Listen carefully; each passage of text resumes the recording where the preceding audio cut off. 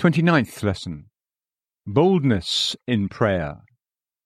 And this is the confidence that we have in God, that, if we ask anything according to his will, he hears us.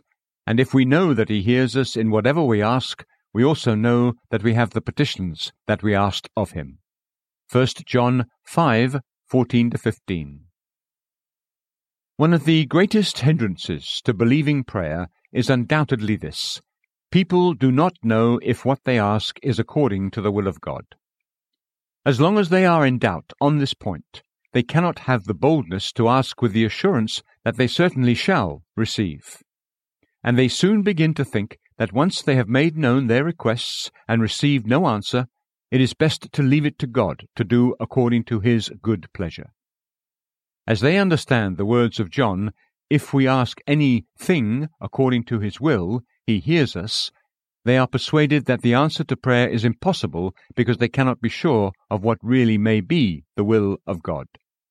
They think of God's will as his hidden counsel, so how should man be able to fathom what really may be the purpose of the all-wise God? This is the very opposite of what John aimed at in writing this. He wished to prompt us to boldness, to confidence, to full assurance of faith in prayer. He says, "This is the confidence that we have in God, that we can say, 'Father, you know and I know that I ask according to your will. I know you hear me.' This is the boldness that, if we ask anything according to his will, he hears us. On this account, he immediately adds, 'If we know that he hears us in whatever we ask, we also know that we have the petitions that we asked of him.' John supposes that when we pray, we first find out if our prayers are according to the will of God.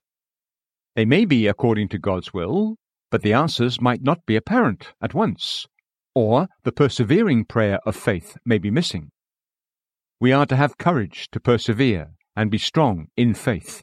So he tells us that this gives us boldness or confidence in prayer. If we ask anything according to his will, he hears us. It is evident that if we are uncertain as to whether our petitions are according to his will, we cannot have the comfort when he says, "We also know that we have the petitions that we asked of him." But just this is the difficulty. More than one believer says, "I don't know if what I desire is according to the will of God. God's will is the purpose of his infinite wisdom. It's impossible for me to know whether he may count something else better for me than what I desire, or have some reasons for withholding what I ask." Everyone knows how, with such thoughts, the prayer of faith to receive whatever we ask becomes an impossibility. There may be the prayer of submission and of trust in God's wisdom, but there cannot be the prayer of faith. The great mistake here is that God's children do not really believe that it is possible to know God's will. Or, if they believe this, they don't take the time and trouble to discover it. What we need is to see clearly how the Father leads his waiting, teachable child to know that his petition is according to his will. It is through God's holy word, taken up and kept in the heart, the life and the will, and through God's Holy Spirit, accepted in his indwelling and leading, that we shall learn to know that our petitions are according to his will. In the Word is a secret will of God, with which we often fear that our prayers may be at variance. It is not this will of God, but his will, as revealed in his Word, that we should seek in prayer. Our notions of what the secret will may have decreed, and of how it might render the answers to our prayers impossible, are mostly erroneous. Childlike faith in what he is willing to do for his children simply strengthens the Father's assurance that it is his will to hear prayer and to do what faith in his word desires and accepts. In the Word, the Father has revealed the great principles of his will to his people. The child has to take the promise and apply it to the special circumstances in his life to which it has reference. Whatever he asks within the limits of that revealed will, he can know to be according to the will of God, and he may confidently expect it. In his Word, God has given us the revelation of his will and plans for us, for his people, and for the world. He will carry out his plans and do his work according to the most precious promises of his grace and power. As faith becomes strong and bold enough to claim the fulfillment of the general promise in the special case, we may have the assurance that our prayers are heard and that they are according to God's will. Note the excerpts from George Muller at the end of this volume. Consider the words of John in the verse following our text as an illustration. If any man see his brother sin a sin which is not unto death, he shall ask God, and he shall give him life. Such is the general promise, and the believer who pleads on the ground of this promise prays according to the will of God. John would give him boldness to know that he has the petition that he asks. But this comprehension of God's will is something spiritual and must be spiritually discerned. It's not a matter of logic that we can argue, God has said it, I must have it. Nor has every Christian the same gift or calling. While the general will revealed in the promise is the same for all, there is for each one a special, different will, according to God's purpose. And herein is the wisdom of the saints, to know this special will of God for each of us, according to the measure of grace given us. So we can ask in prayer just what God has prepared and made possible for each of us. It is to communicate this wisdom that the Holy Spirit dwells in us. The Holy Spirit is given to us to lead us in personal application of the general promises of the Word to our special personal needs.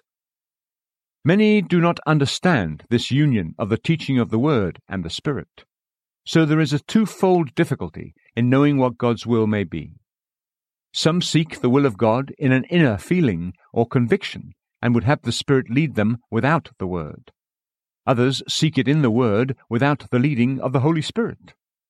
The two must be united, the Word and the Spirit, because only in these can we know for sure the will of God and learn to pray according to it. In the heart, the Word and the Spirit must meet.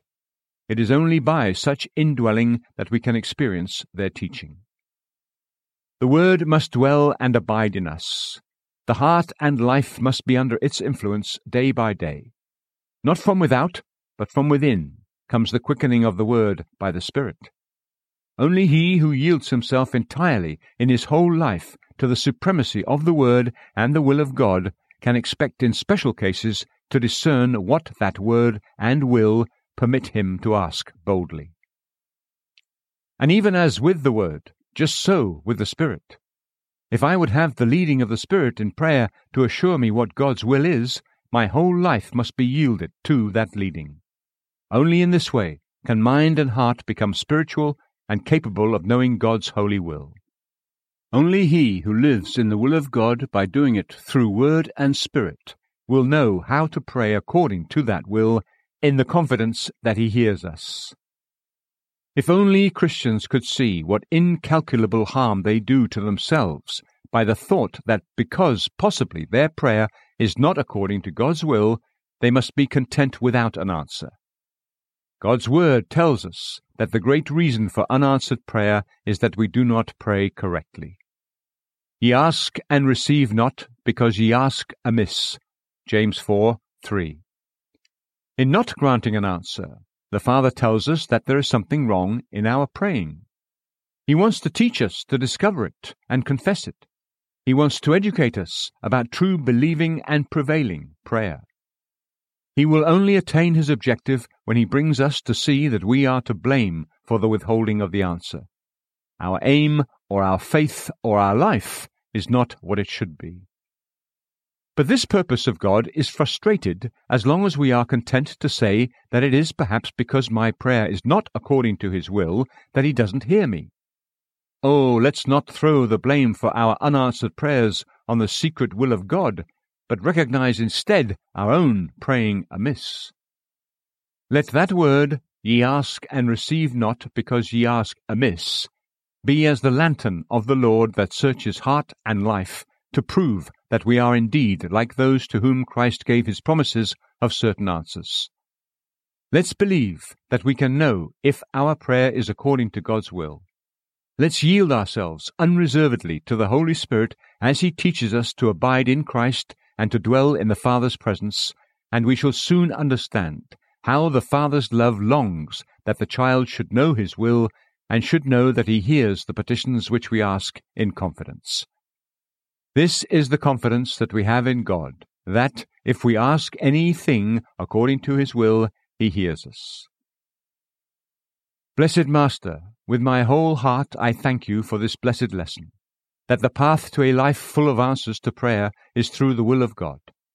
Lord, teach me to know this blessed will by living it, loving it, and always doing it. In this way I shall learn to offer prayers according to that will, and find my boldness in prayer and my confidence in accepting the answer in harmony with my prayer and God's will. Father, it is your will that your child should enjoy your presence and blessing. It is your will that everything in the life of your child should be in accordance with your will, and that the Holy Spirit should work this in him.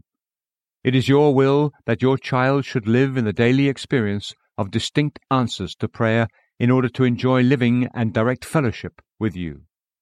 It is your will that your name should be glorified in and through your children, and it will be in those who trust you. O my Father, let your will be my confidence in all I ask. Blessed Saviour, teach me to believe in the glory of your will, which is the eternal love as divine power works its purpose in each human who will yield himself. Lord, teach me this. You can make me see how every promise and every command of the Word is indeed the will of God, and its fulfillment is secured to me by God himself. So let the will of God become to me the sure rock on which my prayer and my assurance of an answer rest forever. Amen. Note: there is often great confusion as to the will of God. People think that what God wills must inevitably take place. This is by no means the case. God wills a great deal of blessing for his people that never comes to them. He wills it most earnestly, but they do not will it, and it cannot come to them. This is the great mystery of man's creation with a free will, but also of the renewal of his will in redemption, that God has made the execution of his will dependent on the will of man in many things. In regard to God's will revealed in his promises, much will be fulfilled as our faith accepts it. Prayer is the power by which that comes to pass which otherwise would not take place, and by faith the power by which it is decided how much of God's will shall be done in us. When once God reveals to a soul what he is willing to do for it, the responsibility for the execution of that rests with us. Some are afraid that this is putting too much power into the hands of man. But all power is put into the hands of man in Christ Jesus. The key of all prayer and all power is his. When we learn to understand that he is just as much one with us as with the Father, and we are also as much one with him as he is with the Father, we shall see how natural, right, and safe it is to those who abide in him, as he in the Father, that such power should be given. Christ the Son has the right to ask what he will. By abiding in him and his abiding in us, in a divine reality of which we have too little comprehension, his Spirit breathes in us what he wants to ask and obtain through us. We pray in his name. The prayers are really ours and really his. Others fear the prayer that has such power in limiting the liberty and the love of God. Oh, if we only knew how we are limiting his liberty and his love by not allowing him to act in the only way in which he chooses to act, now that he has taken us into fellowship with himself, through our prayers and our faith. A brother in the ministry once asked whether there was not a danger in thinking that our love for souls and our willingness to see them blessed were able to move God's love and God's willingness to bless them. As we spoke, we were passing some large water pipes, by which water was being carried over hill and dale from a large mountain stream to a town for some distance. "Just look at these pipes," was the answer. The pipes did not make the water willing to flow down from the hills, nor did they give it its power of blessing and refreshment. That is the water's very nature. All the pipes could do was to decide its direction. And just so, It is the very nature of God to love and to bless. Downward and ever downward, his love longs to come with its quickening and refreshing streams. But he has left it to prayer to say where the blessing is to go. He has committed it to his believing people to bring the living water to the desert places. The will of God to bless is dependent upon the will of man to ask for the blessing to descend. This honor have all his saints. Psalm 149, 9, King James Version. And this is the confidence that we have in God, that if we ask anything according to his will, he hears us.